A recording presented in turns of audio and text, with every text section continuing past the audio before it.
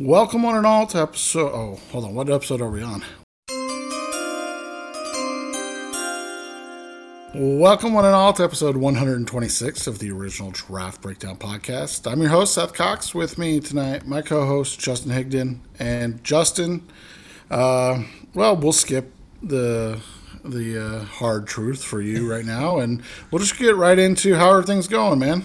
Well, I mean, I'll admit, my Ohio State Buckeyes lost. My Browns lost after having a 22-10 lead.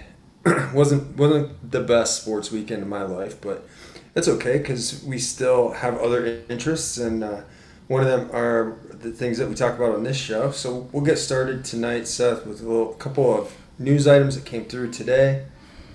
USC got their butts beat by Stanford the other night, and they have fired head coach Clay Helton after 2 games. So if you're going to fire after 2 games, probably should have done it at the end of last season. The timing is awkward.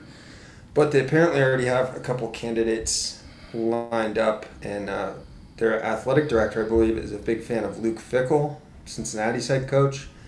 And we've got Bob Stoops hanging out in media land. He's another candidate that appears to be high on their list.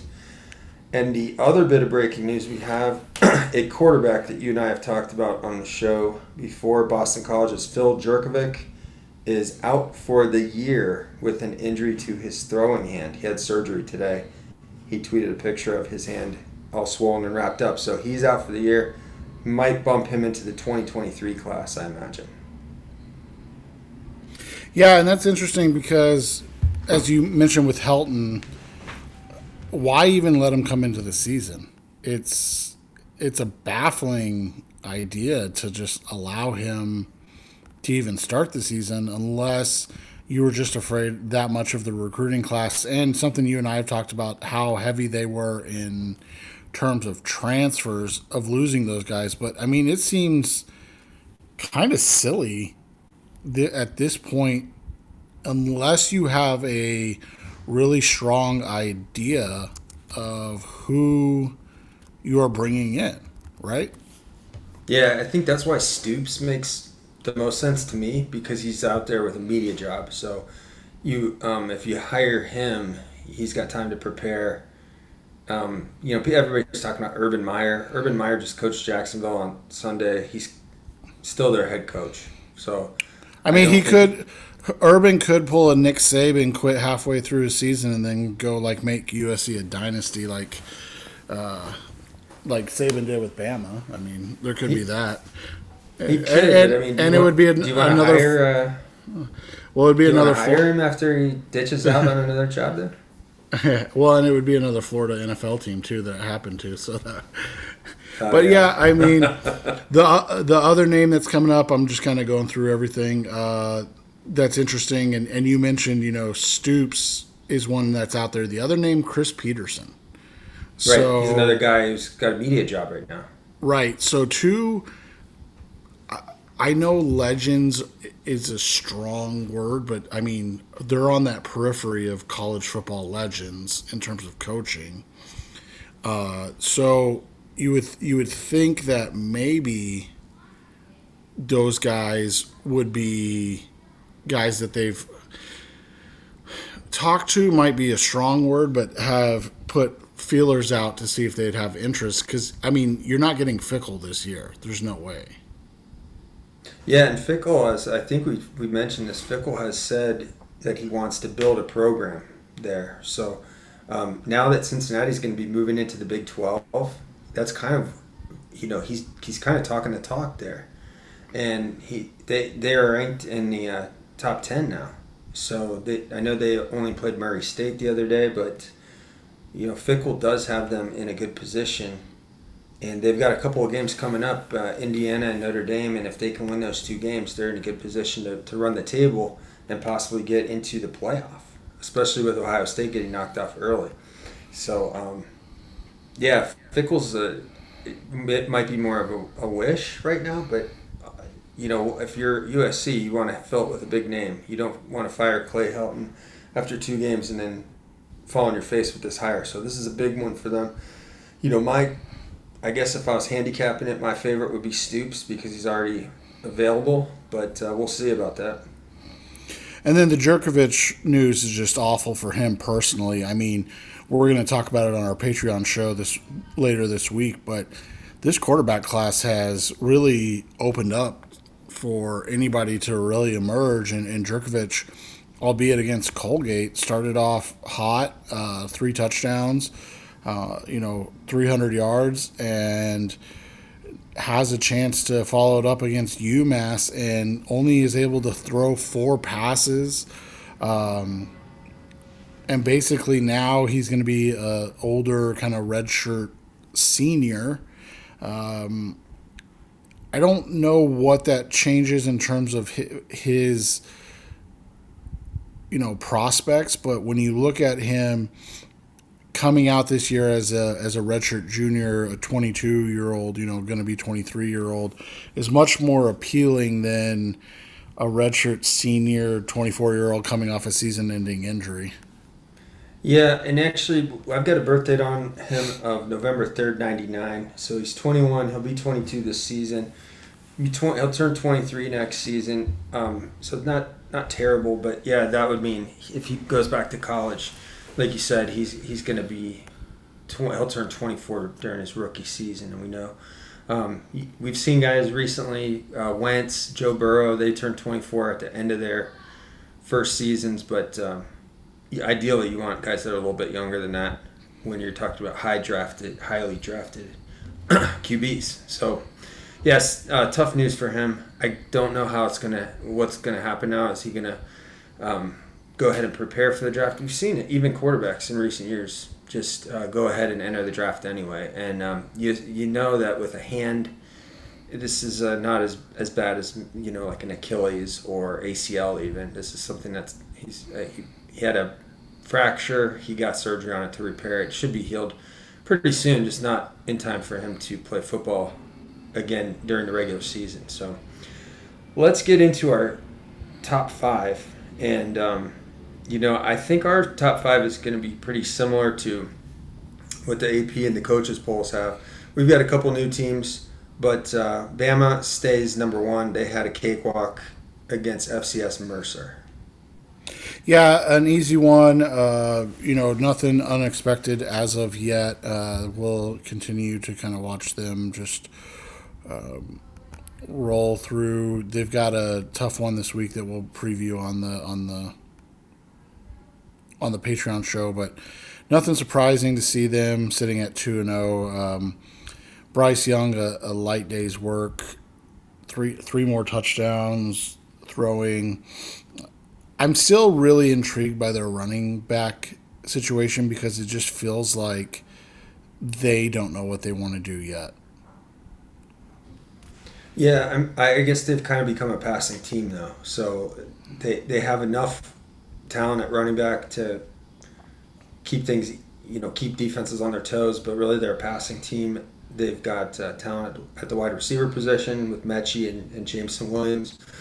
So, I think they're humming right now. We'll see how they do against Florida, but I think they'll be able to stop Florida on offense. So I'm looking ahead to a matchup for Bama and our number 2 team, Georgia. They went against UAB, Alabama Birmingham, and they walked all over them 56-7 with their backup quarterback. But they gave up a touchdown. I know. At least UAB's an FBS team, though. Correct. Yeah. Because I think Mercer had 14 points against Bama. Yeah. So, this Georgia defense is something else right now. Obviously, they have not played Bama, but doing what they did to Clemson and then UAB is insane. And defensively, they have not given up any points yet. The UAB touchdown was scored on a defensive score. So, and we were watching the game, and my buddy runs a recruiting service, and he goes, I cannot believe they put on the damn turnover chain when they were down 40, whatever it was, to 7, and they go home and put the turnover chain on. I'm like, dude, that's the first touchdown Georgia's given up all year. You got to at least let these kids celebrate it. But yeah, they're they're clearly the second best team, and I don't know if there's really anybody that can hang with either of Bama or Georgia at this point. But the number 3 team is going to give it a shot. A Pac-12 team making their debut in the top 5, Oregon, after their, and you'll admit this, fairly convincing win against Ohio State. They never looked panicked, even when Ohio State had a couple chances to tie the game late. The Oregon defense, without their best player, showed up. Yeah, Ryan Day said it best. He said that he never felt like Ohio State was in control of the game. Oregon really set the pace early, and they when it got to after the halftime, and they score on a 77-yard run by C.J. Verdell, and that seemed to really put the Buckeyes back on their heels. Ohio State had to throw the whole second half, so you got C.J. Stroud in just his second collegiate start, and he has to throw for 480 yards just to keep him in the game. I thought Stroud played well, but Ohio State's defense did not, and that's why we have Oregon, who, like you said, their defense played very well, and they ran the ball effectively, and their quarterback, Anthony Brown, kept things on schedule. They really looked like they went into Columbus with an early start, and they looked like the better team. I think we're going to have to go back and delete our Pac-12 previews because we sold the Pac-12 short, and the Pac-12 went out and took care of business in a couple early games this weekend. We at least got Washington and USC right. That's true. Yeah, we did, and Washington did get thumped against Michigan, with Michigan only throwing for 44 yards. So, but they did not. Michigan did not make our top 5, but another Big Ten team did. And that's Iowa. Iowa is the only one here in this top 5 that has, and this is why they're here. They have 2 wins over ranked teams to start the season. They're going to be 5-0 shortly, heading into a massive game with another undefeated Big Ten team, Penn State, that really, is going to decide. Going to have huge implications on how the Big Ten plays out, because the loss for Ohio State, the only saving grace is that it's out of conference, and so that Big Ten East matchup later in the year between Ohio State and Penn State is going to matter a lot. But Iowa just has to play Penn State and Wisconsin, and the way that they're playing defensively right now, they look like the best team in the Big Ten, and that's saying something because their offense has not looked impressive yet. No, they haven't done much on offense, but they are creating a ton of turnovers. They have 3 interceptions in each of the first 2 games. Defensive backs Riley Moss and Matt Hankins, their starting corners, each have 2 interceptions. Moss had his 2 against Indiana and Michael Penix, and then Hankins, he gets his against, is it Haskins? I forgot. But he has his against Brock Purdy. So that is a formidable cornerback duo. They have some strength along that offensive line, and I think, it is Matt Hankins. I'm sorry for fumbling that name.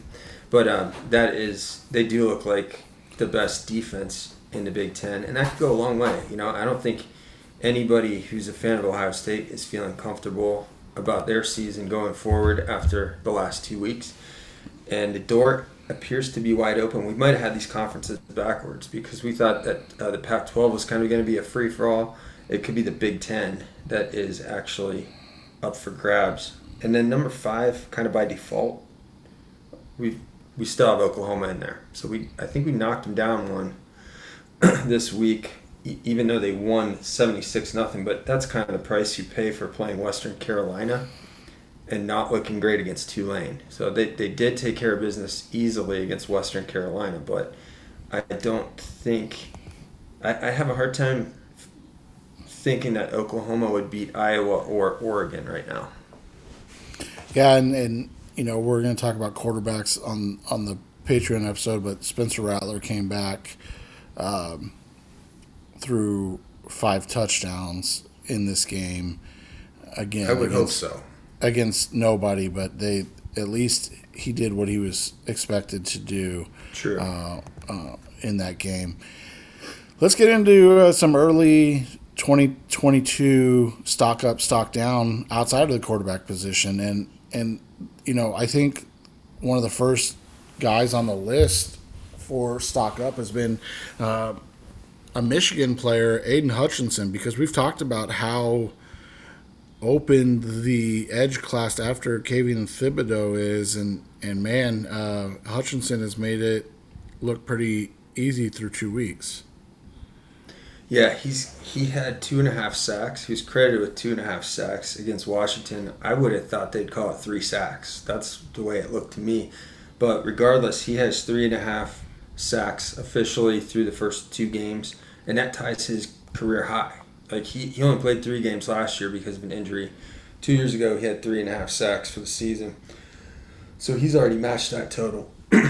And Hutchinson is a very big, strong guy, and Bruce Feldman has him down as a freak too. So he's a little more athletic than I might have given him credit for coming into this year, but he looked very tough against a touted left tackle who we'll talk about in a minute. But he played with a lot of strength. He showed a good bull rush.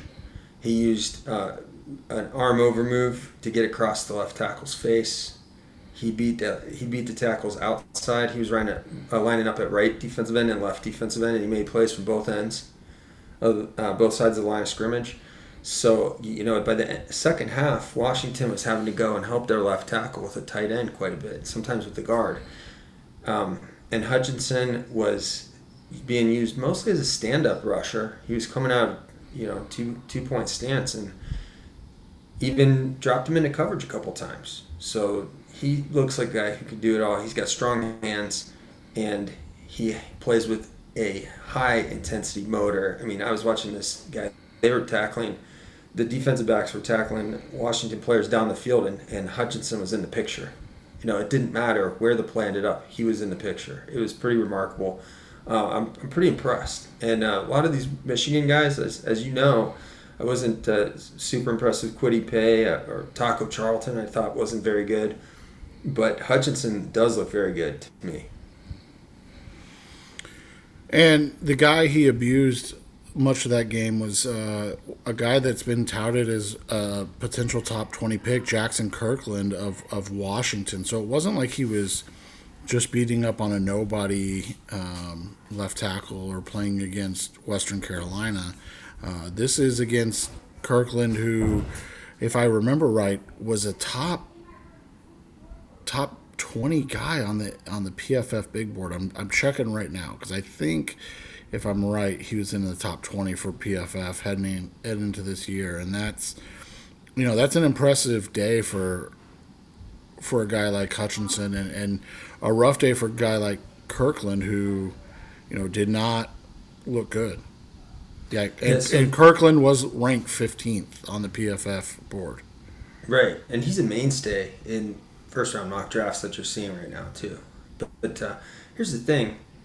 I don't want to be too hard on him, but Kirkland is a player who I think, I know Washington has a great strength program and they produce a lot of athletes, but I think he's being given too much credit for what kind of athlete he is. And to me, I think he's going to project more as a guard or right tackle. And you have to think about this. At left tackle, he's going to be seeing guys as good or better than Hutchinson every single week. And Hutchinson was pushing him into the backfield and was beating him inside, outside. Like, he did not have the feet to stay with Aiden Hutchinson. And if you don't have the feet to stay with Aiden Hutchinson, you'd have a hell of a time staying with Chase Young and staying with the Bosas and Myles Garrett and those guys. So you look at, I'm not going to say he's going to test like Orlando Brown, but you look what happened with the Kansas City Chiefs on Sunday. Orlando Brown was playing left tackle, and he was just not able to stay with Myles Garrett for the most part. Like you could see why he belongs more on the right side, because he just doesn't have the speed. Garrett was getting a ton of pressure from that end, and it was the Kansas City tackles that were getting beat, not their interior players. So I think Kirkland is a guy who I would like to kick inside to guard. And I know we'll talk. Maybe we'll talk to Sully again at draft time and ask him about that. But to me, he doesn't look like he has left tackle feet, and I think he's kind of overrated right now. The next guy on our list of stock up is a guy that, played really well against the Ohio State Buckeyes, Verone McKinley, the safety for Oregon. The safety they had that did not play last year, his name is escaping me. Holland was the last name, right? Javon Holland, he plays for the Dolphins. Yeah, and he's looked good early, meaning training camp, preseason, and now you've got another one. Maybe Cristobal knows how to coach a defense and recruit defensive players. It's a little different than the Chip Kelly Oregon Ducks, that's for sure. Yeah, and I think that's one of the reasons why I was so wrong about my projection of that game. But I had to put an Oregon player on this list because McKinley especially stood out. And there were 2 third down plays where Stroud was on the money and hit his receiver past the sticks or right at the sticks. And McKinley timed his hit perfectly to break up those passes. You saw a couple other plays like that from the Ducks defensive backs too, but McKinley was able to get in there and break up 2 key third down passes. And then, of course, he gets the tiptoe sideline interception as Stroud's really kind of trying to throw it away, or he just maybe missed high again. But right there at the end of the game seals the game for the Ducks. So McKinley, he's listed as a redshirt sophomore, but he's actually in his 4th season. I expect him to probably be a part of this draft class for 2022. And he looked like a legitimate Sunday player. He was out there making Sunday plays. Another guy on the downslope right now, and this is just this whole program, it seems like, is Breece Hall, the running back from Iowa State. He's been I think some people might disagree with us on this, but yeah, go ahead. Well, he's just been completely held in check in 2 games, and I think, to me, more than anything, that's the biggest question mark you have for a guy that's supposed to be, the top running back in the class is, are you able to create when it's not there? He had a better game against Iowa than he did in Northern Iowa. He finished with 16 carries for 69 yards and 1 touchdown. But he also had a huge fumble on what can only be described as a lazy play on his part that resulted in a touchdown. Iowa State's defense played well enough to win. It was the Iowa State offense that really, kind of sank their chances. And when you look at it from this perspective, I just don't think Hall has lived up to the expectations at this point. So we could have put the quarterback, Brock Purdy, on here because he threw 3 picks, but I think we didn't because we don't really think he has a great draft stock to begin with. So Hall comes out of the first 2 games. He's averaging about just under 3.5 yards a carry. He's right at 3.5 yards a carry. Yeah. Yeah. So you that is very below average for a college running back. So it's only 2 games. Admittedly, we just touted Iowa's defense, right? But remember that he only averaged 3 yards a carry against Northern Iowa, an FCS team. That's a game that he has to perform better. And what we're seeing out of him, he fumbled, Seth, like you said, bit of a lazy play, but it's because he took on a big hit. And I feel like that's my problem with him right now. I don't think he plays with great elusiveness. And with Hall, the door is still open for him to be the first running back drafted, but the broadcast team was mentioning him as if he were a potential first-round pick, and I think that is very ambitious for Breece Hall. I don't think he's going to be a first-round running back. Stranger things have happened. I didn't think Josh Jacobs would go in the first round, but he did. But, and I didn't think Clyde Edwards-Helaire would go in the first round, and he snuck in there at 32. I don't think either team is super in love with those picks at this point, and the value of those picks. So Hall I'm putting a buyer beware tag on him right now. I don't think he has the elusiveness that I like in a star running back. He has good size, and I think he'll be a fine running back. But he's more of a guy who's going to try and run guys over than a guy who's going to be really able to shake guys in the open field. And we saw it a couple times Saturday where he had kind of a one-on-one situation. He was tackled in the open field, and it limited the run. The next guy on our list is a slightly undersized wide receiver from Memphis, Calvin Austin, who had a massive game this last Saturday against Arkansas State, albeit it is Arkansas State. But anytime you put up a line of 6 receptions for 239 yards and 3 touchdowns, it's impressive. On the season, he has 12 catches for only 286 yards, but 4 touchdowns. A huge game. But he seems like a guy that is just a big play waiting to happen. 6 for 47 and 1 in his first game, 6 for 239 and 3 in his second game. In a wide receiver class, and where we've seen guys his size and skill set go in on day 2, this is a guy just to kind of watch and get to know. Yeah, he's 5'9", and he's 162 pounds according to the listing. But we just saw Tutu Atwell, who's lighter, go in the second round. We've seen Hollywood Brown, who's about the same size, go in the first round a couple of years ago. So I don't think Austin's going to be a first-round pick, but like you said, we've seen guys like this go on day 2, and he ran a 4.38 out of high school, and I think had a 37 or 38-inch vertical. So this is a guy who's going to test very well. He's very fast, and some team's going to fall in love with that speed because I think he will absolutely get out there and run a good time at his pro day or the combine, however they're going to do it this year. The final guy on our list is another wide receiver. This guy is from the SEC, so a little bit different. Dontario Drummond, and the Ole Miss just skill players in general have really become a hotly debated topic on whether or not, what you can take from them in this Lane Kiffin offense and if you can buy in. I know a lot of that's Matt Corral, but are you buying this Ole Miss offense as being that great? So I want to look at the players individually, and so the reason I like Drummond is because he's a running back size and build. He's 6'1", 220 pounds, and he's playing the slot right now, and so he's a big mismatch. And they've consistently had great slot receiver prospects, going back to A.J. Brown, right. and then you talk about last year with Elijah Moore, yeah. Moore, thank you. Yeah.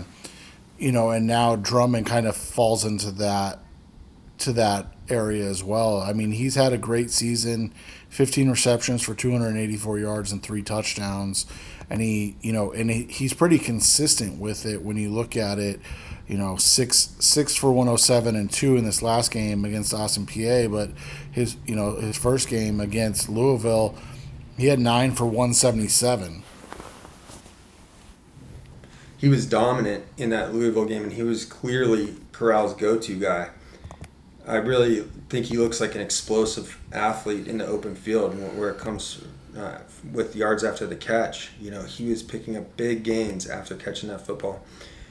The problem with Drummond is going to be his age. He is already 24 years old. He turned 24 on August 22nd. He came out of the JUCO ranks a couple of years ago.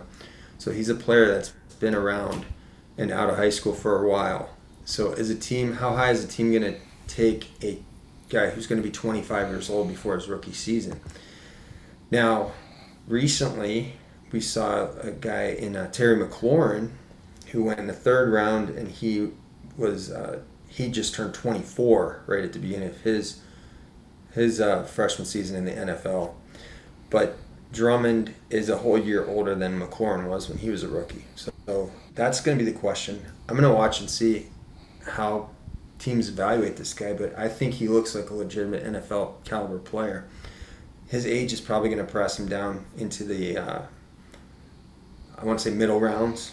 I'll be generic, but maybe 4th, 5th round. But you're going to get a guy who creates separation and has that size to screen off slot defenders and make people, he was dragging defenders against Louisville. He was also making guys miss. He looked pretty athletic and pretty fast for a 220-pound guy.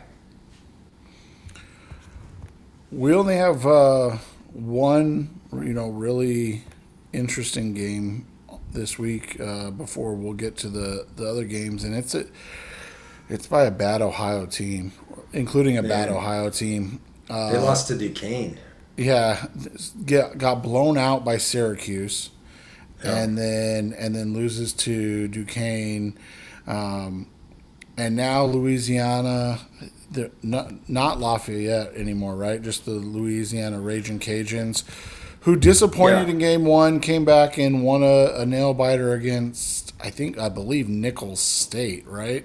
Yeah, they're not looking the way we thought they'd look. They were supposed to be a top 25 team. Yeah, and so now you're sitting here and you're wondering, okay, what do you have? It's an interesting game. It's the ESPN game. Both of these teams are underachieving. Louisiana does not look like, like Justin said, the team we were expecting to see.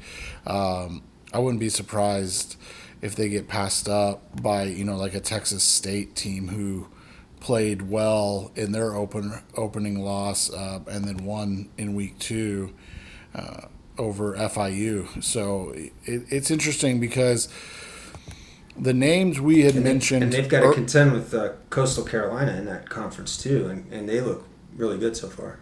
Yeah, and the names we had mentioned, early in the season for Louisiana have not really produced yet.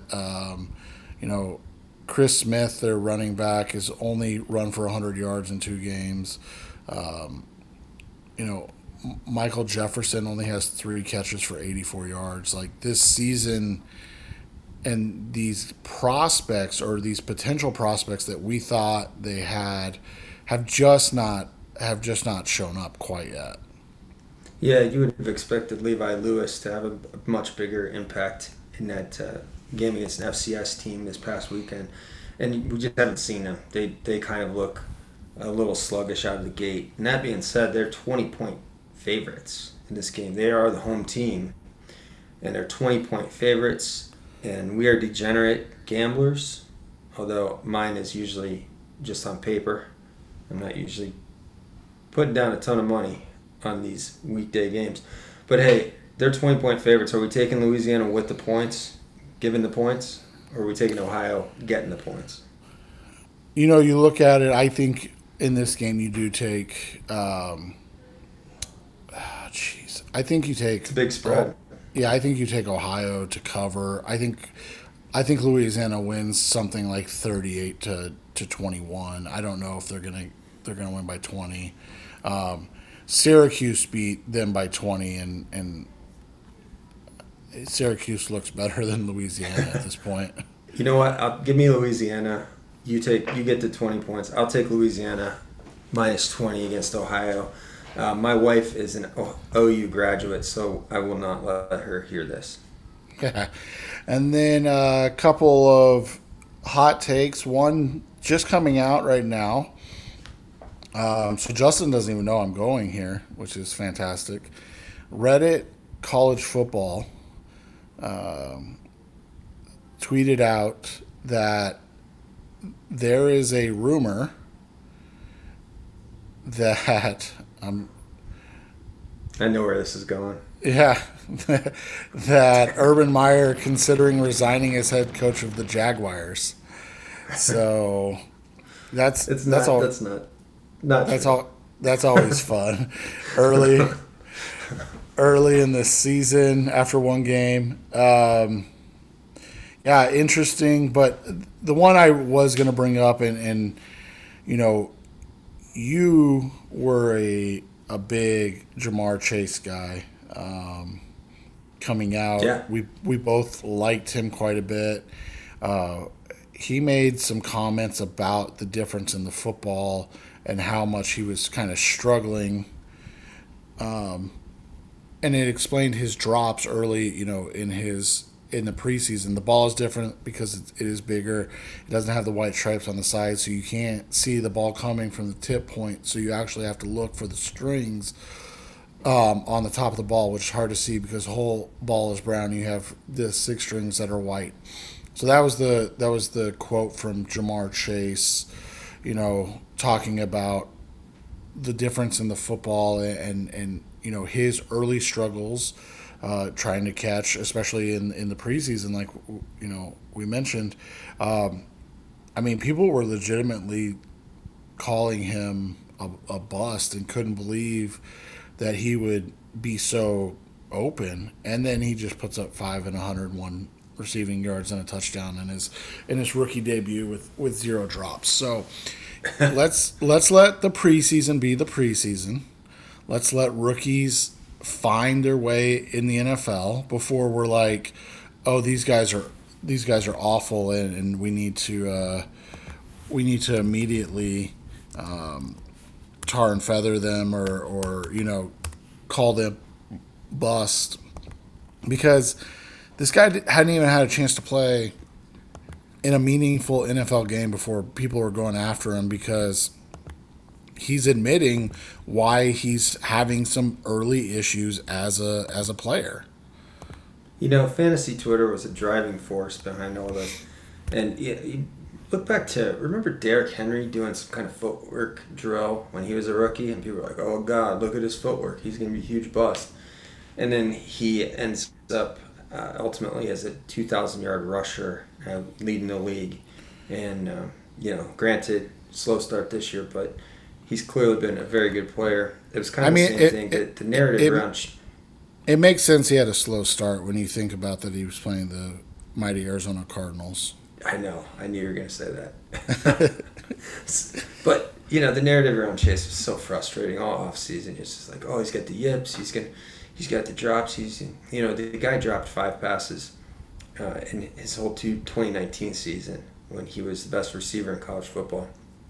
And the things they were calling drops in those preseason games were bad throws by Brandon Allen for the most part. I was going to say none of them were from Joe Burrow. If he's dropping passes from Joe Burrow, let's be a little more concerned. But come on, it was very frustrating. But the same people that were sweating over that, maybe even telling us to sell on Jamar Chase, were telling us Brandon Ayuk was wide receiver 1 in San Francisco. He had 0 catches yesterday.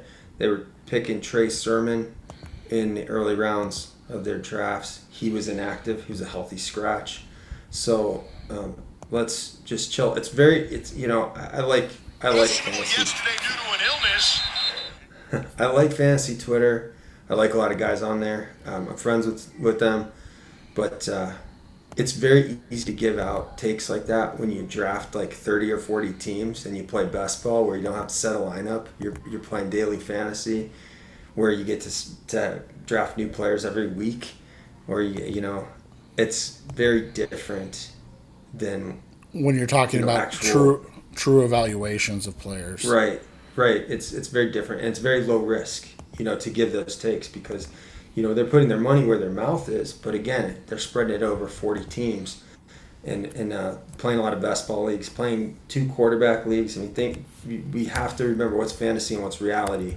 Jamar Chase, reality is he's very good, and he went out there against the Vikings. And some people say, oh, that cornerback was lost. That cornerback that he burned for the touchdown was Brashad Breeland, who is like an 8-year veteran who has over 80 pass breakups in his career. I know he's bounced around a little bit. He might not be the best cornerback in the world, but Jamar Chase was being a professional cornerback that keeps getting pro jobs. So right, exactly. It's whatever not you want to say about it. It's he went out there. Good for him. He went out there, and Joe Burrow tweaked the media too, because the media was driving a lot of it too. The beat has nothing to report on during practice except practice results, and practice is practice for a reason. But the media likes to keep running stats on practice when the players couldn't give a crap. But Burrow tweaked them a little bit after Chase was at the mic, he left. Burrow sat down and said, I thought he dropped everything.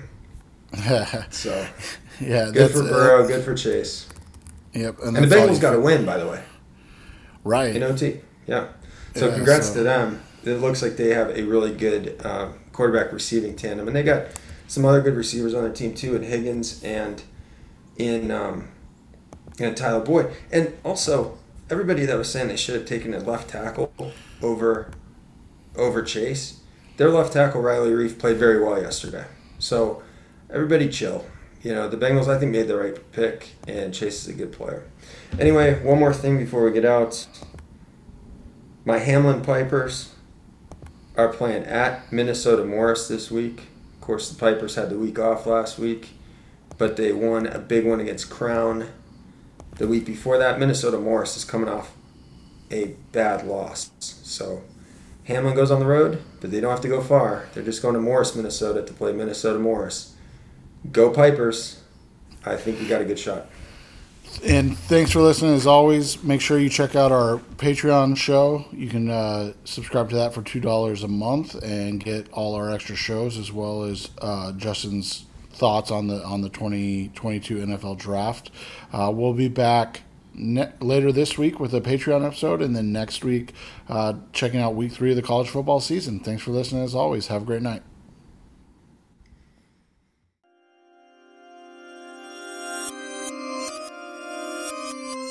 We need to do an outro at some point. That just something kind of what I hear in other shows is where they're like, subscribe and give us a 5-star review. Sign up for our Patreon. It's $2 a month for our bonus episodes, $4 a month for all additional content, something like that. Yeah, we should work on something like that. That could be it right there. A read, yeah. That's it right there. Exactly.